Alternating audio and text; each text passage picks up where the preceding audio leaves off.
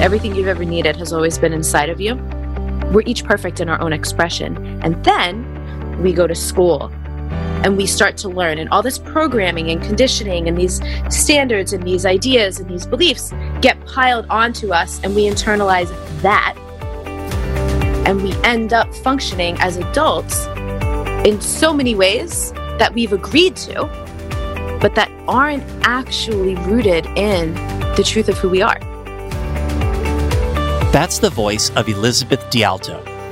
After a successful stint with Cutco Vector, Elizabeth worked in the fitness industry, where many of the goals were measured by one's personal appearance.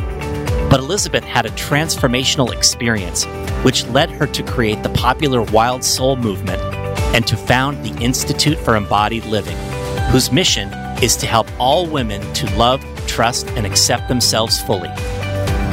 Elizabeth encourages all of us to learn who we are and how we're built, and to balance out our satisfaction from outer achievements with the inner pleasure of just being who we are. What follows here is a candid, raw, and deeply personal conversation, which we hope can offer you insights into how you view yourself. I'm proud to bring to you all today the experiences and wisdom of Elizabeth DiAlto.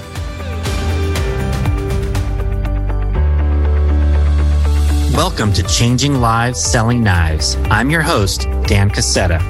There's a generation of entrepreneurs and business leaders out there right now who are positively impacting the world using lessons and skills that they first learned from selling Cutco knives with Vector Marketing Corporation. This podcast was created to share inspiring stories from Cutco's most prominent alumni and current leaders.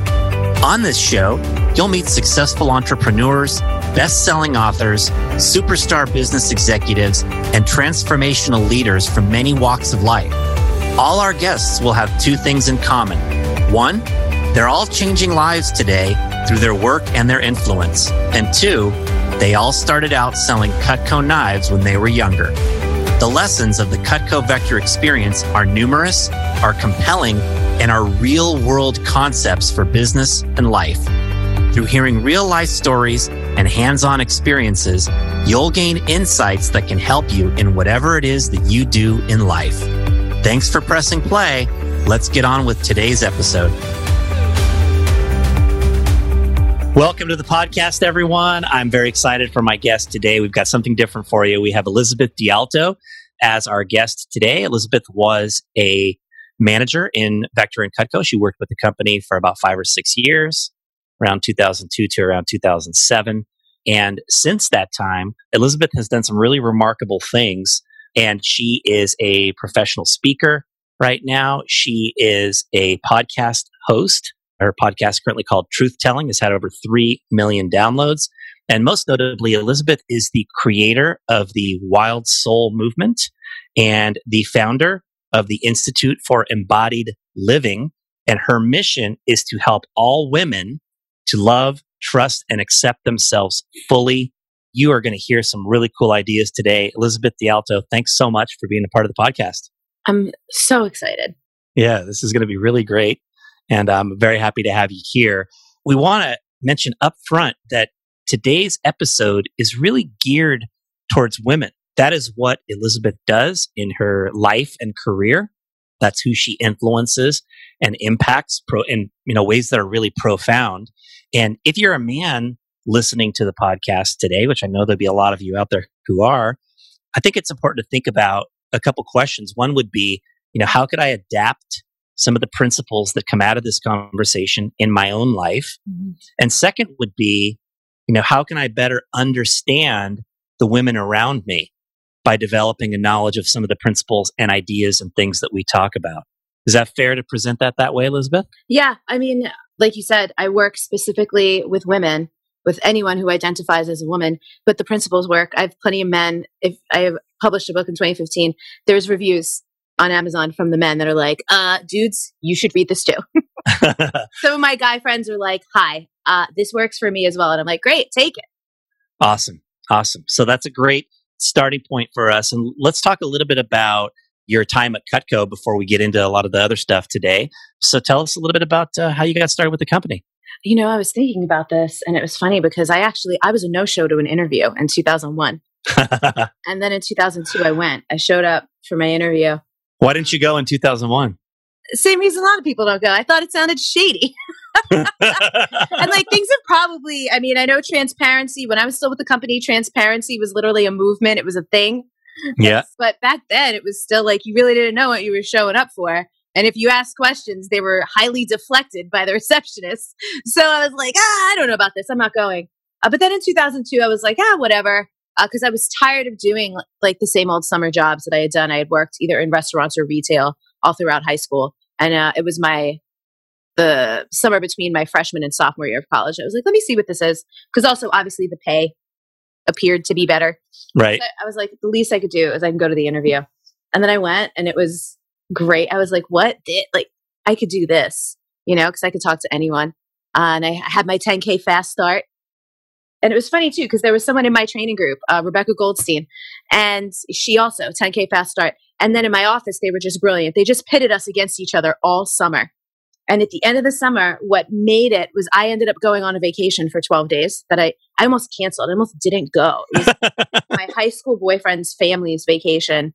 And I was like, if I go on this vacation, I'm going to lose to Rebecca, and that's exactly what happened. She ended up I was number 10 scholarship winner that summer. She was number 6. Wow. She ended up beating me. I sold I literally remember this, Dan, 18 years ago. I sold $48,252 was my count for the summer. And I think hers was like 60 or 56, something like that. Wow. And I was like, those 12 days.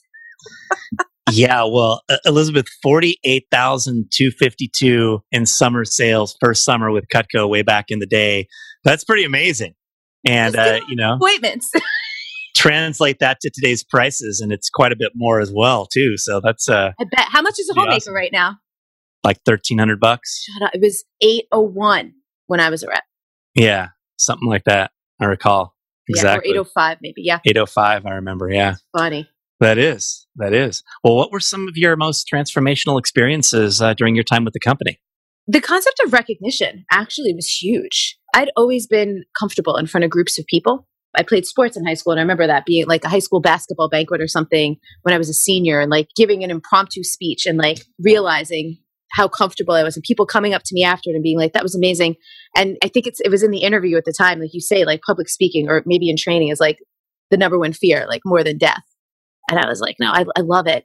But the recognition piece, like literally every week having an incentive to hustle other than just that you would make money, because money is cool, but pretty much always in my life, that's never been my top motivator for anything. Like money only gets you so much and so far. Mm-hmm. So just that, the recognition for the effort, that was really transformational for me. Not only to realize how important that is for me in my own life, to have that kind of like positive feedback loop, but then like as I've gone on and done other things, to create that for other people. Right.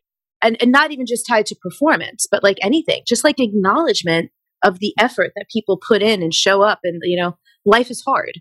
Indeed. Being an adult is no joke. So. Right. One of the things that is most key to our ability to influence others simply comes down to how we make people feel. And if we are somebody who finds good a lot more often than not and tries to make people feel recognized, appreciated, they feel good in our presence, then they're more open to what we have to say. Yeah. Right. And it's one of those things I have to constantly remind myself of in my own life, because I think it's so easy just to take things for granted. And we all probably fall into that trap from time to time. But just being somebody who's a good finder, who's an acknowledger, who's an expert recognizer. Yeah. It's all very important in being able to influence people. And also I love the aspect of, I still to this day love telling people about my district office. I ran the Washington, D.C. district when I went DM. And my team name was the DC Regulators. And I loved telling people about my cheer. I also just loved that there was like fun built in, like fun and celebration and personal expression, right? Because when I went to college in Baltimore, and my division manager and office manager was Jeff Gamboa, and Jeff had this super fun cheer. And then there was a part 2 where everyone got to dance. That was very much in line with my personality as well. So getting to create something like that for my own team and be able to build fun into work was also something that at a young age really helped pave the way and like show me something that I would value a lot in work. And like there are a lot of things that I wouldn't do over the course of my career since because it wasn't fun. Right. And I will not just, you spend a lot of time at work. So to me, to have it be something that you enjoy really matters. I'm not going to spend most of my life doing something I really don't want to be doing. Yeah, exactly. I can remember my original manager in my training class. He said there's 4 kinds of jobs, and one is where you hate the job and hate the pay. And that was like when I worked for my dad every summer when I was a young kid, and he was a bricklayer, and I was having to help him, hauling around stuff on the work sites and cleaning up. And he paid me like $1 an hour. And then there's jobs where you like the job and hate the pay. And I had one of those at a movie theater. And then there's jobs where you hate the job, but you like the pay. And a lot of people are stuck in those because they're earning something substantial. And it's so important to find one where you like what you do and you can earn what you want to earn, and you have that best of both worlds. And so it's cool that Vector provided us the chance to be able to have that early on. Yeah, super ideal. And obviously, like not everyone has access to that and won't have it. So it's a really immense blessing, an amazing thing when you can. Yeah, exactly.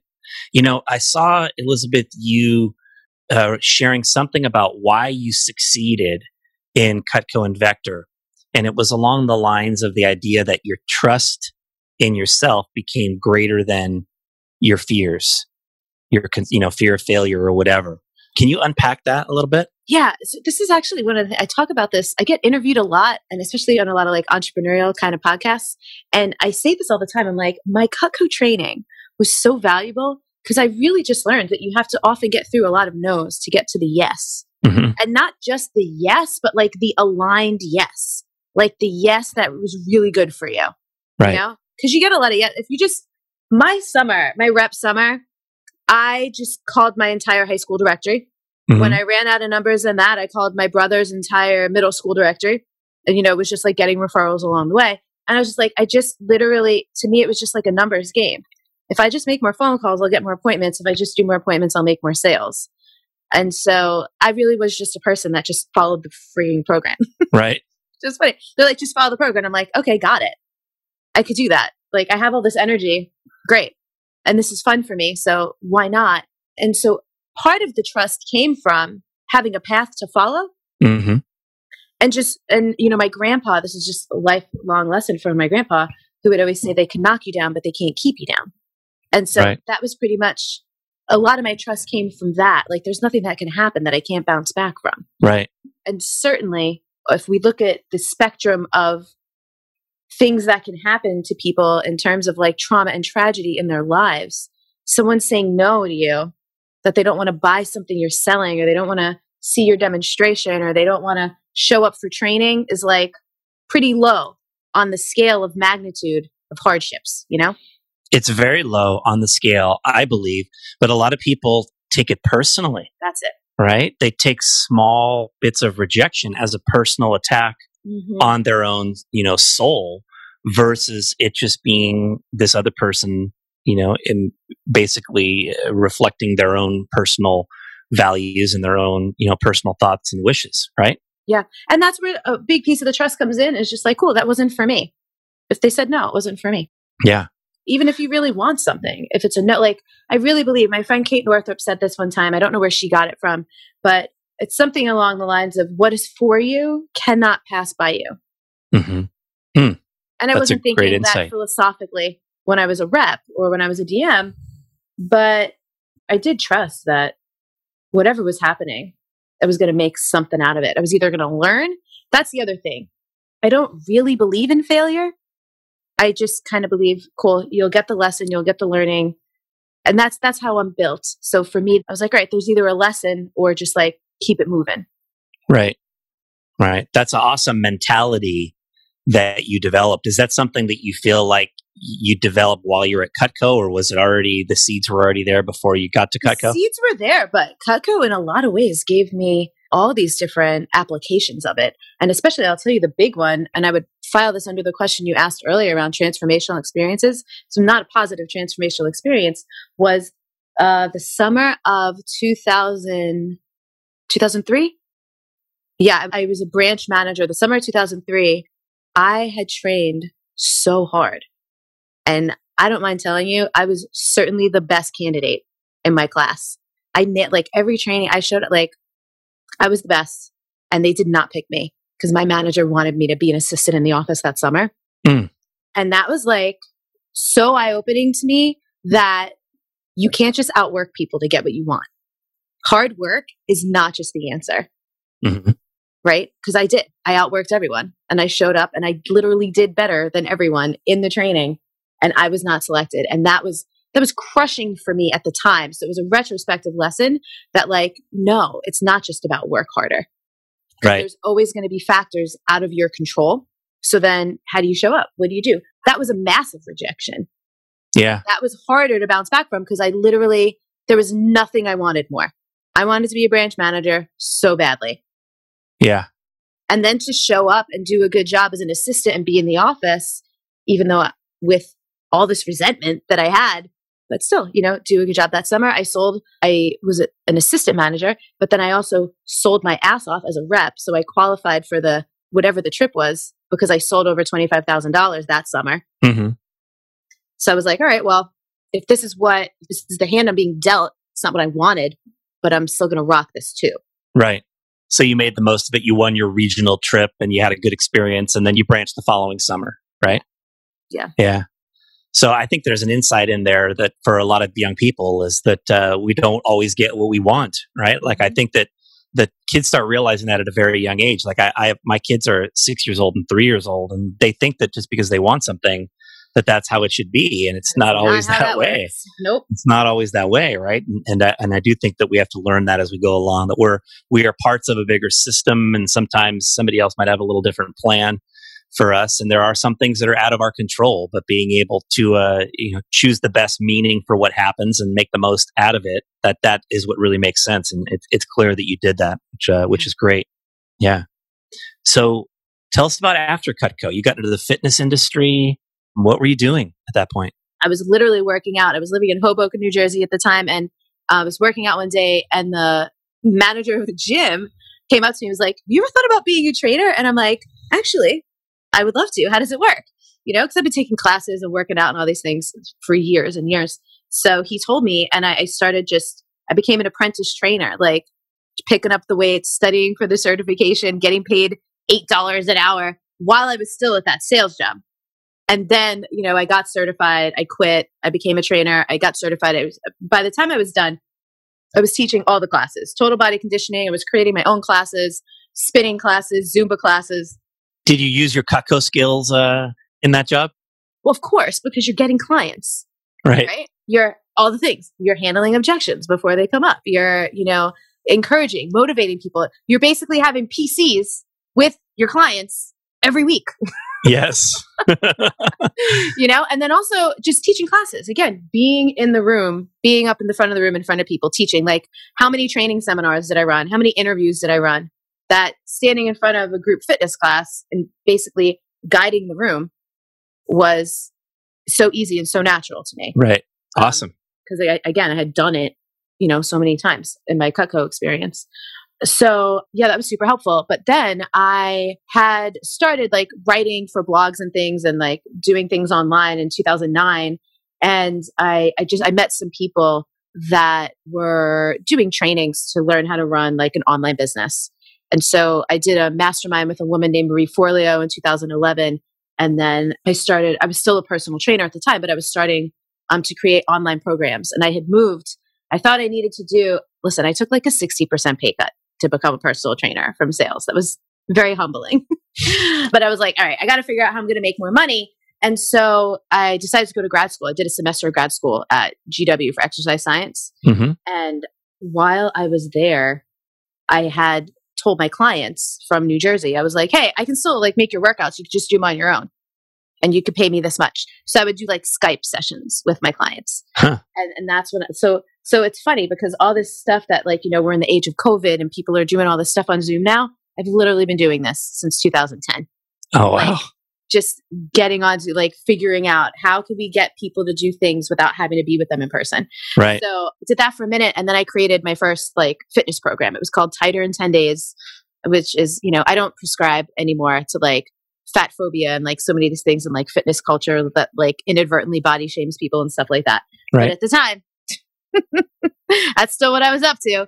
Yep. And so all these sales and marketing and copywriting things that just, again, came easily to me because I had frameworks like the Cutco 7 Steps to a Sale. Like I knew how to build rapport. I knew how to get people excited for the next thing, right? Yes. Like, yes. Come to the key staff meeting or get on this, come into management training. So like these things that I had practiced for all these years, like totally translated into getting people excited about my next fitness program or my next class or, here's the other thing you could do if you want. That's cool. Yeah. That's awesome. Really cool to hear how your skills as a promoter from your district manager days totally carried over to, your role there working in the fitness industry. So ultimately, your experience in the fitness industry led you in this direction where you wound up creating the Wild Soul movement. Mm-hmm. Tell us a little bit about what led you to start the Wild Soul movement and what it's all about. Yeah. This actually connects back to some experiences I had as a district manager as well.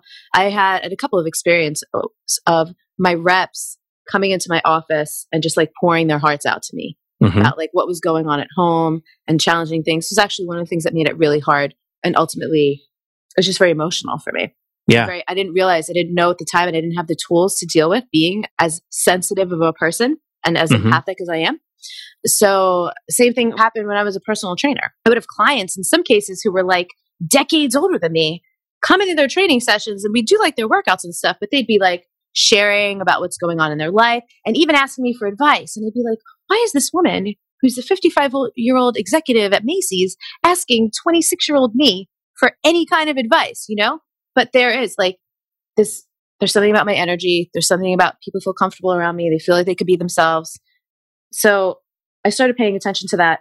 The turning point moment was my final, after I realized grad school was not for me, I moved back to New York and I was working in a boutique training studio in the West Village. And the client was very like, she fashion industry people, some celebrities, high profile kind of folks. And I had created a class, a lower body conditioning class called Aspire, AS*PIRE. And MarieClaire.com wanted us to make a video of some of the, a little snippet of my class. And so the guy who owned the studio hired, film, hair, makeup, all the stuff to come make this video for MarieClaire.com. And at the filming of it, they put, if people are listening, I know, so you can't see me, I have a lot of freckles. I'm like Punky Brewster. I have very curly hair. They put so much makeup on my face, you couldn't see my freckles. They straightened my hair. I literally, so much lip gloss. Like I would never work out with my hair down. I would never work out with all this lip gloss on.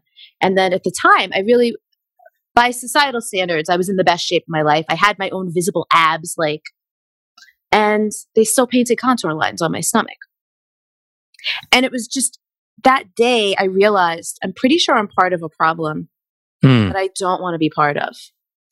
This perfectionism, ideal image, especially the pressure that gets put on women for what's good and what's bad. And it really upset me. And so I started to study more psychology, archetypes, expressions of femininity, and subtle energy work and healing, more healing oriented things. And I also started to branch out in my movements. I had started salsa dancing when I was teaching Zumba classes, and I had always been an athlete growing up. So getting into this more feminine expression through my body kind of opened me up to how do I integrate these things? And so Wild Soul Movement was born out of my desire to want to synthesize all of these things that I had become passionate about to also show women that there's so many amazing things about their bodies and about who they are that are much more important than how they look. Right. Even though our culture largely values women on their appearance. And that becomes this hierarchy thing. And I was like, nah, that's bullshit. We're not doing that anymore. And so that's where Wild Soul Movement was born out of. Also that I love movement. And I'm like, I want to keep moving my body, but I don't just want to do it because I'm trying to be hot. Right. Wow. I really love how this movement was born out of a personal experience that you had. I've got a friend who is a neighbor on my street, actually, who is one of the most prominent venture capitalists in Silicon Valley. And we were talking one time about lessons that he could share. And he talked about how a lot of the companies that they want to invest in, the founders that they want to invest in, they hatch an idea that comes from their own personal experience. And so they have a deep conviction in their product, a deep conviction in what they're doing. And you could tell that, you going through that experience, it created this feeling inside you that, that's not what we want society to be like. That's not what we want, how we want women to be represented. Like we need to make a change. We need something new and different. And so you have that deep conviction. And that's, I'm sure, is a big reason why you've had so much tremendous success, over the last few years, is because you truly in your soul believe in everything that you're doing and in what you're doing for people. That's very powerful. Yeah, thanks. Yeah, because a lot of it is like, we don't know what we don't know. If we're fed messages everywhere, TV, media, movies, whatever, like even like we see it. It's just like, it's like a secondhand smoke. It's in like the air we're ingesting, like what's socially acceptable or preferable for women, And I don't know if anyone listening or if you are familiar with the work of Brené Brown, but Brené Brown, of course, her work is all about, courage, shame, vulnerability. And she says the biggest source of shame for women is our bodies. And then for men, it's around like strength and weakness, right? So thinking they can, like, boys don't cry, stuff like that. Right. And so, yeah, I've always been kind of a rebellious person. So it really made me want to be like, oh, cool, here's a whole thing to disrupt and dismantle. I'll just do that now. And I'm not the only one. I certainly am not, I've done this in my own way, but there's plenty of people who were doing this before me and plenty of people out there doing similar things. Yeah, exactly. Well, let's talk about some of the principles that you feel like are important for others to internalize. Yeah. So the core, like one of the biggest things ever since day one, when I started Wild Soul Movement, was the concept that everything you've ever needed has always been inside of you. Mm-hmm. And people will sometimes ask me, why do you say it like that? Why do you say everything you've ever needed has always been inside of you instead of just everything you need is inside of you? And it's because I really want to emphasize for people that it's always been that way. Mm-hmm. It's always been that way. Like we literally come in, we're each perfect in our own expression. And then we go to school and we have to compete and we have to get grades and we have to do this and we have to follow that rule. And we start to learn, and all this programming and conditioning and these standards and these ideas and these beliefs get piled onto us, and we internalize that, and we end up functioning as adults in so many ways that we've agreed to, but that aren't actually rooted in the truth of who we are. Mm-hmm. And I remember, like, so the personal development path, Vector got me started on that too. I remember reading like The Power of Positive Thinking and How to Win Friends and Influence People, and Matthew Kelly, whatever his original book was, and hearing things like, if you're not growing, you're dying. And it's like, yes, and it's not just mindset. It's not just learn more, do better. It's also, you have to peel back and question everything that you've been told to go, is this actually true for me? Mm-hmm. Or if I just did a teacher or a parent or a religion or something tell me it was, and I just went along with it because I didn't know what I didn't know. Right. So to kind of deconstruct and reconstruct what is true for you, what's actually aligned for you, what makes you feel more like yourself rather than like a carbon copy or a literal offspring of someone else and other people. Yeah. How does somebody see those things? I think this is one of those things that's in an area of life that we don't even see, that maybe people observing us see these things about us. Maybe people with vast, more experience or more knowledge of this sort of space understand and can educate us. But I think that for a lot of people, they don't even see these things about themselves. And how do they increase their awareness? How do they learn? So this is why I got so deeply into the embodiment, right? And another one of the principles that I talk about a lot is you need to spend time getting out of your head and into your body, because your head is where all the programming and conditioning lives. Mm-hmm. The body is where the truth lives. And one of the things I also talk about with this is the difference between judgment and discernment. A lot of personal development and spiritual things will teach you to try not to be judgmental. And the thing is, judgment, the reason why is because judgment is constantly evaluating things. It's placing value. This is good. That's bad. That's better. That's worse. And it's so much of it is like subjective things. Again, like we all get to have preferences, but that doesn't mean it's necessarily right or wrong. So discernment just says, yes, that's for me, or no, it's not. And your body will tell you that. Mm-hmm. Everyone has signals, intuition, instincts, feelings in their body. Everyone's had an experience of walking into a room and getting a funky feeling and being like, ooh, what's going on in here? Right. Discernment is, do you listen to that or do you not? And the body's wisdom, then you'll start looking around and the mind will start being like, oh, well, maybe it's that, or maybe it's this, or maybe it's this, which takes a lot of energy. Yes. But when you're connected to your body and you're letting that guide you first and then making your choices, okay, well, this isn't for me. Then you can evaluate or whatever later, but to just include the body's wisdom is a big piece rather than just using your mind, your mental, your mindset, what you think you know. Because the other thing is the brain. Like if you ever geek out on neuroscience, we are only using such a small fraction of our brains. Like we have awareness, unconscious awareness of so many things. So part of these practices as well, part of what I do is helping people to kind of tap into so that they could be sensing, like they could just be using more of their senses to glean information than just logic and rationale to be processing things. Yeah.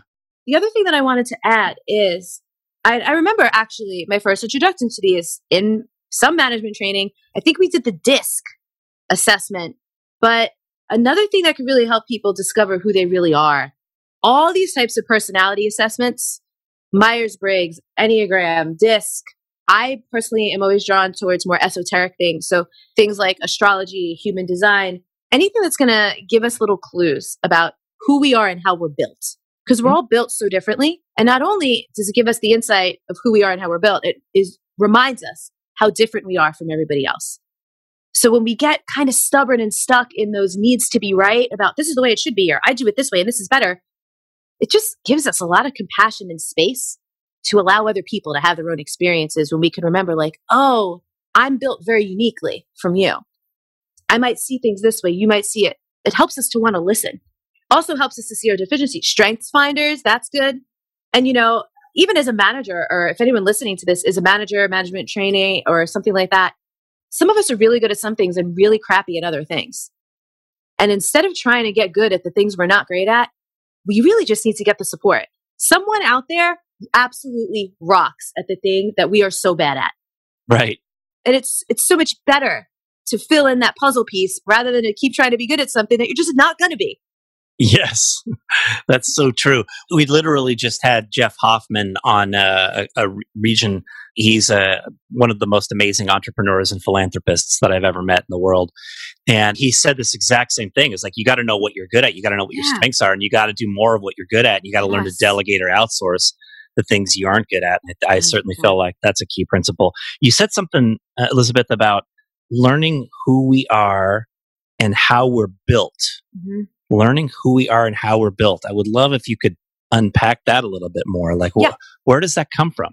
Okay, so I'll give you an example. And so again, you'll see where like my geekery comes from. My Myers-Briggs, if people are familiar with that, I'm an ENFJ. So I'm extroverted, intuitive, feeling person. And the last letter of the J is for judging. I do like structure and organization, right? Like I'm going to be a person, I'm going to be on time. Even in Los Angeles, I'm like the only person that's ever on time for anything in Los Angeles. In astrology, I'm a Virgo sun, Capricorn moon, Gemini rising. That might not mean anything to other people, but to people who get astrology will be like, oh yes, this person loves and is excellent at communication, loves structure and order, hard worker, loves progress, super disciplined when it comes to things that I'm passionate about, could not care less when it comes to things that I'm not, right? Right. There's this other system called human design. I'm what's called a manifesting generator. That means not only do I have the energy to like create the things that I want to create, but I'm literally going to go out there and do it. Mm-hmm. One of the things I've mentored people, entrepreneurs for many years now too, that I always remind people, and we see this, I've thought about this for management training. So often in management training, before people like get into their own office and are running their own things, you would see them literally just being like a parrot of their manager. Even like, I remember seeing people like run interviews and using the same like hand gestures, voice inflection as their manager because they're mimicking. And that's a step in learning, right? Right. But then when you come into your own, you're like, okay, this is actually how I want to say that, or this is how I move my body, how I stand in space, how I express myself. So, I always would remind people who would come to me for mentoring, let's look up your human design. Let's see how you're built, because you might not have my level of like energy and ability to like do so. Like my capacity is immense. Not everyone has that capacity. But I'm like a doer. Some people are more magnetic. Like I have friends who I don't know how they do it. They just get all these referrals. They barely even have a website and their client roster is always full. So like I'm just giving you some examples and putting them in context of like these little personality things. I don't live and die by these things, but it's just nice to know, oh, that is like inherent to who I am. Right. Is like good communicator. Like there are some things, it's nature versus nurture, right? Of course, there are things that we're naturally good at and naturally inclined towards. Of course, we can train in anything. Another good context for this. Have you ever read or heard of the book, The Big Leap by Gay Hendricks? No, I have not. This is an amazing book that I think Vector people would actually love, because he talks about these 4 zones: the zone of incompetence, the zone of competence, the zone of excellence, and the zone of genius.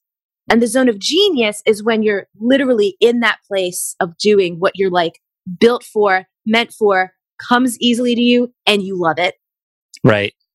And a lot of people get stuck in the zone of excellence because they have trained and because they're so good at some things because they've learned to be.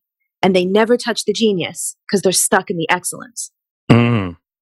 So this is what I mean, like, are you introvert or you extrovert? Like, is it hard for you? Like, I would imagine I'm obviously very extroverted, but I need a lot of downtime. Like if I am going to be in like a big group of people, I then need to go be on my own for quite a while. Right. I like both. Some people are mixed. They call it ambivert. But these types of things, learn about yourself. See what resonates for you. See what really does it. Right? Like resonance and dissonance are kind of 2 really good cues for you as well. Like if there's ever some people that you just don't like, you can't put your finger on it, you can't explain it, you don't need to. Exactly. It's okay. But you can notice patterns too. It's this certain type of thing in a person. What is that? Arrogance, entitlement, whatever is the quality. And you could just accept, and this is what it all comes to. Then you could just accept these things about yourself instead of fighting them. Yes. That's a strong insight to wrap that part up there about accepting these things about yourself. And it seems like from, the things that I've read about you and heard about you, that teaching people to accept certain elements of themselves is sort of one of the core principles of what you're trying to get people to do.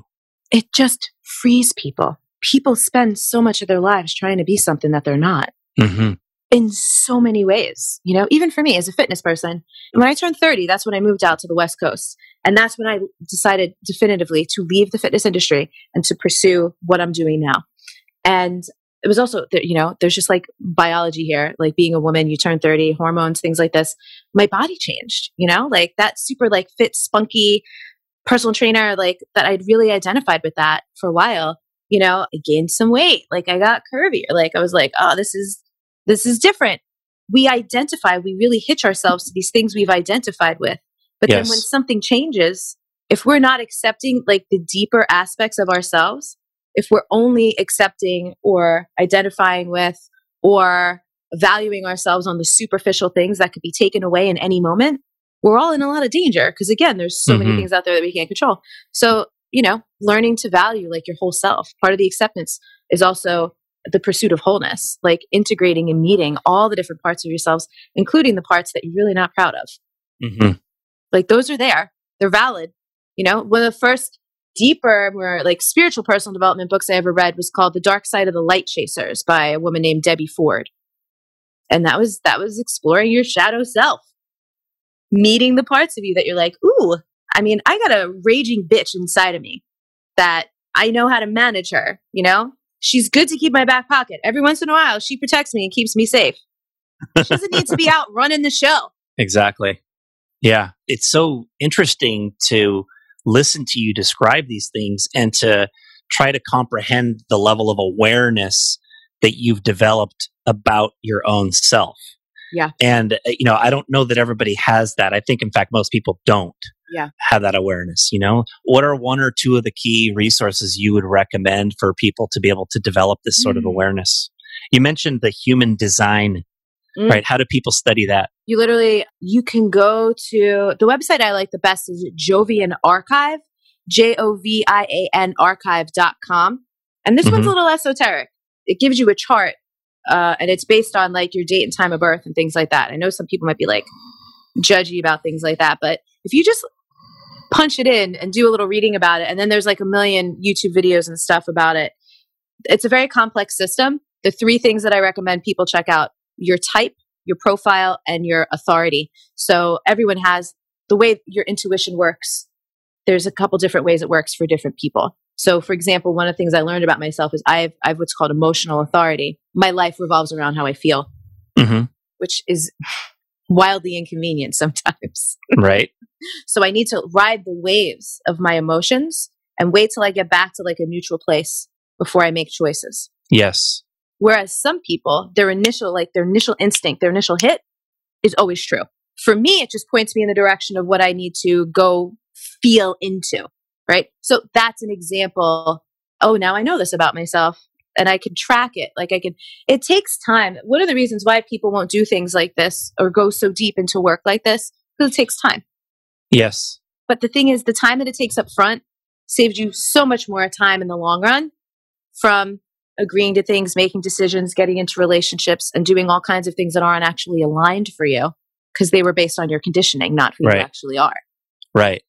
I also think that people give meaning to some of these things they find out about themselves, and the meaning they give is, well, that's bad. Yep. Like you just said, for example, my life revolves around how I feel. So I think we could all acknowledge that if we all did everything exactly by how we felt in every single moment, we would probably get ourselves into a lot of trouble in a lot of spots, right? And so the end result of that is something that one has to manage because it could be bad. But the fact that that's how you view who you are is not bad in and of itself. And I think a lot of people realize things about themselves and go, oh, I suck because of this, or I'm bad, or I'm less capable, right, because of this, or I'm less desirable because of this, or anything negative that they impose upon their own self because of some element of who they are. And yet, as you've inferred today, people are perfect as they are. They just have to learn to adapt who they are in different situations and, be able to better manage who they are. And that's all. Yeah. Yeah. Exactly. Like if someone has a temper, okay, like anger is not bad. People think anger is bad. Anger is filled with all kinds of information. Anger is showing you what you're passionate about. Right? So you just need to learn how to manage the anger so that you're not just blowing up at times when it's not useful. Right. And not stuffing it and then making yourself sick, because emotions have energy and that stuff does build up in the body and does make people sick. Yeah. Well, that was a good point you just made, that anger shows what you're passionate about. Like that's, again, choosing an empowering way of viewing a part of one's innate personality. A lot of people will say, well, I'm Italian, so of course I'm going to, be loud and boisterous, or, I'm Irish, that's why I get angry, right? And they just attribute it to being something that has to be negative, and it doesn't have to be negative. We all have different traits. We all have different qualities. It all creates who we are. And, there's nothing in and of itself that is inherently bad if we learn how to recognize it and how to, adapt our own selves to it. And you asked about awareness. I would say the two biggest things are curiosity and then observation, like non-judgmental observation, just going, I get really pissed off every single time I see this type of story on the news. That shows me I really care about this issue. Maybe I want to go join some community, get involved in some activism. Maybe that's where I want to give my money. Maybe that's where I want to vote with my dollars, Or, oh my God, this thing brings me so much joy. I need to do more of that. I got back into salsa dancing last year, and I would just go 2 or 3 nights a week. Brings me so much joy. Yeah. So it's like, cool. That's a thing I need in my life. I need this kind of movement, this kind of joy where I get to go. And part of it, this was a self-observation. I run a business. I'm in charge of so many decisions, so many things in my life. As a female dancer, when I go, I'm not in charge. I get to be led. I get to just surrender. Somebody else is in charge. I get to just go have fun. I don't have to make any of the choices. I just get to follow. That's cool. That's cool. I appreciate hearing that. I want to circle this back a little bit to Cutco and Vector audience, particularly to all the young women that we're trying to develop in the Cutco Vector world, and just give you an opportunity if there's any other advice that you feel like you would want to share or insight you'd want to share with that group before we adjourn. Yeah. I don't know what it's like now. We still live in a very patriarchal kind of world, right?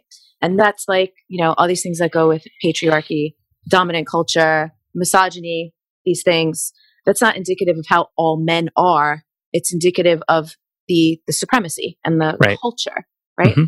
You don't have to engage with it. You don't have to let people talk to you or treat you or any which way. I'll tell you a funny story. When I was a rep, my dad was the coach of the golf team at my high school. And this man, one of the dads, is standing around talking about this like hot little rep that had come to his house. And he would have bought anything that she put down on the table. At a certain point in the conversation, my dad realized that this man was talking about me. My dad comes home and he's like, "What are you wearing to these appointments?" I'm like, that is the wrong question to be asking. It's not on me. It's on this sleazeball who's sitting at his kitchen table with his wife talking about this hot little like, that is not on me. You know what I mean? So again, I just want to reiterate for women in any kind of environment where there's like success or achievement. And I also remember as I was like on my way up in management training and things like this, I always had a very high show rate to my interviews and show rate to my training. And I remember people saying to me, "It's because you're hot." And it's like, do you have any idea how hard I worked to get here, to be here, to do this, how good I am at this? So I just want to remind, especially women, and then the men listening, stop allowing anyone to diminish you down to that anything is because of how you look, or that you're not getting a result because of how you look, right? There's literally so much more to you. So much more. And you just don't even have to engage with that. You know what I mean? Yes. And so it's worth it. Like all these things we've been talking about, to do the self-inquiry, to do the self-discovery, to learn who you really are, like the deepest part of your core, where your power actually comes from, your internal power, your inner authority. Because all this, the thing I said in the beginning about like recognition being such a great thing, that could also become addictive. Then you're basing your own worth all the time on external validation or awards or accomplishments or accolades, right? You also need to balance that out with satisfaction of just like the pleasure of your own existence and being who you are. Yeah, exactly. Amen. As you were sharing some of those things, it really like causes me as a, male, who's been a leader for many years to do some serious introspection and to ponder like, when have I put my foot in my mouth? Yeah. When have I made mistakes in judgment? Right.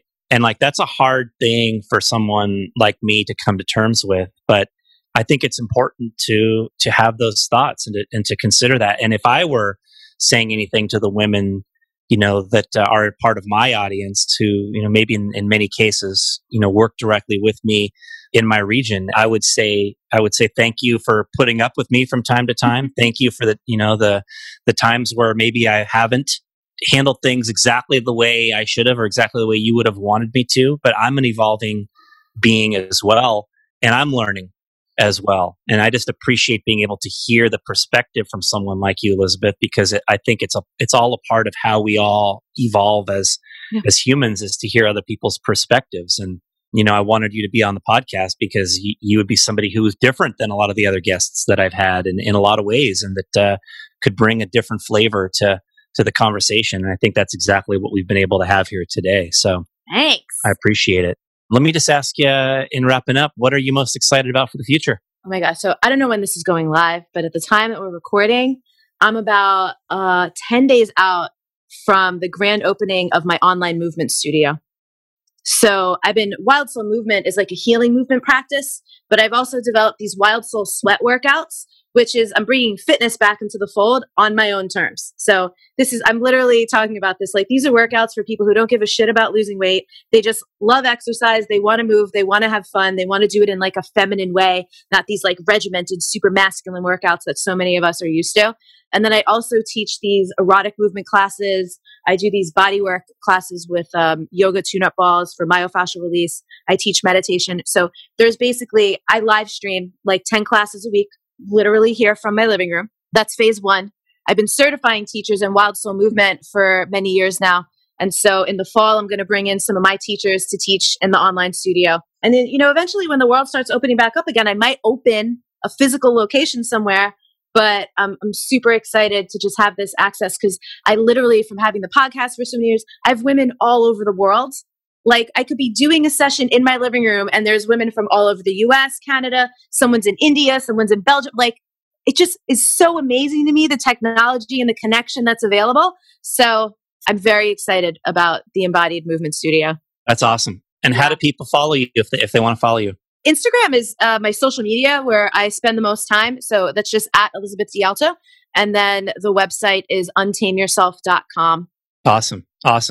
Well, hey, thanks so much for sharing your ideas, thoughts, stories on the podcast. I really appreciate your time and your wisdom. I love this. Thanks, Dan. Fantastic.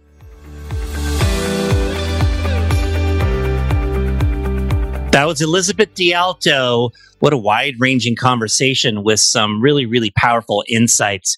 I loved hearing her describe how she learned in Vector about the concept of recognition and acknowledgement. And I do really think a core element of our success in relationships and in connecting with others is simply based on how we make people feel.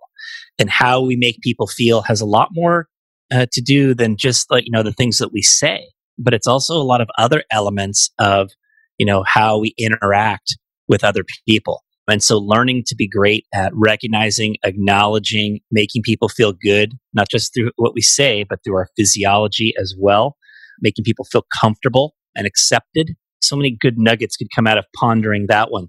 She also talked about how Vector provided her with an opportunity for personal expression, which I think is a great thing about what we do in our company as well, is that we are a place where people can be who they are and can fit in. There is an opportunity for you to fit in here, regardless of who you are. And that's something that's important, is we want people to be expressing themselves.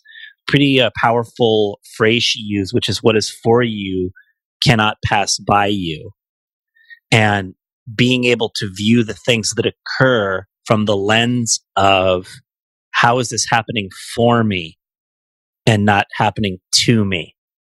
That's a pretty compelling insight that we can ponder, particularly as you think about the challenges happening right now, right? And the reality is that everything that is not really sustainable in our lives is going to fall apart here during this pandemic crisis that we're in. And it's uncovering the things that are sustainable, that can be long-term activities, long-term values in our lives. And so those things are being revealed right now in a way that's powerful and insightful. Elizabeth talked about learning who we are and how we're built. She used the words curiosity and observation, right? Curiosity. I wonder why I'm feeling this way right now. Why does that set me off? Why does that seem like it makes me angry?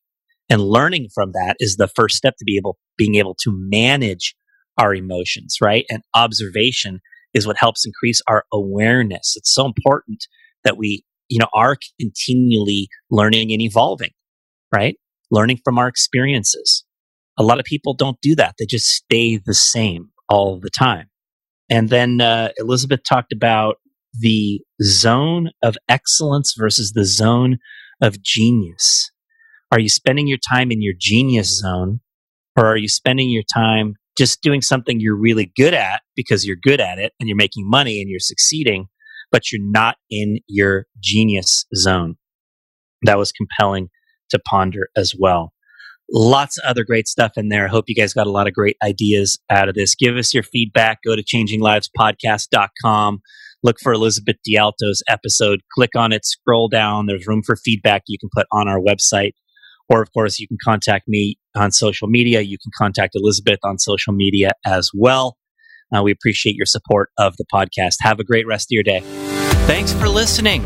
If you enjoyed today's episode of Changing Lives Selling Knives, please consider rating or reviewing us on your podcast player and hit the subscribe button so future episodes are automatically downloaded directly to your device. For access to guest bios, show notes, and other resources, visit changinglivespodcast.com. You can sign up there to receive valuable resources for free from people featured on the podcast. This is Dan Cassetta signing off.